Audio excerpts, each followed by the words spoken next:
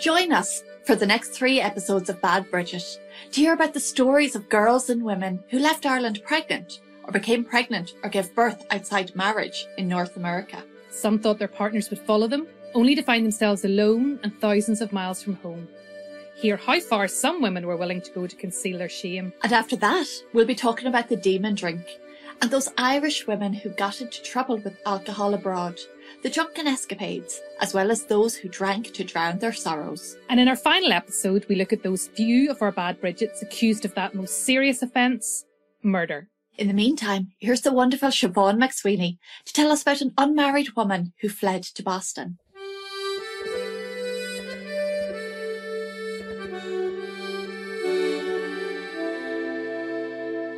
Boston was cold and wet in late April 1889. Catherine O'Donnell wandered the streets, having nowhere to go with her 12-week-old baby.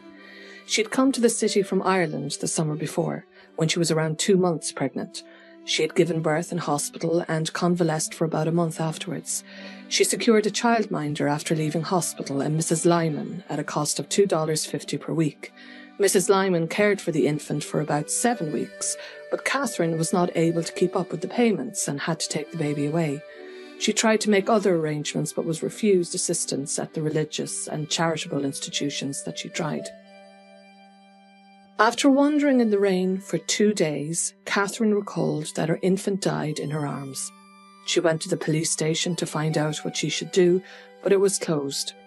She sat down, a forlorn figure in the doorway. She laid the baby on the ground.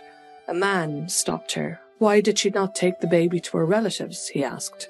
She admitted that she felt too ashamed. He gave her 25 cents to go to the city, reassuring her, Catherine claimed, that someone would find her baby and bury it. She was arrested the following day while at work at the mill on a charge of murder.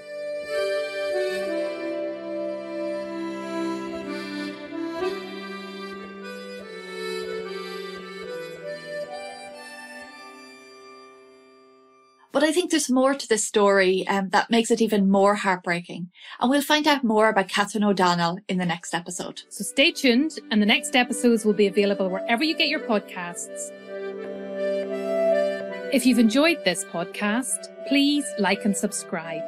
And if you would like to give us a 5-star rating, it helps other people find us.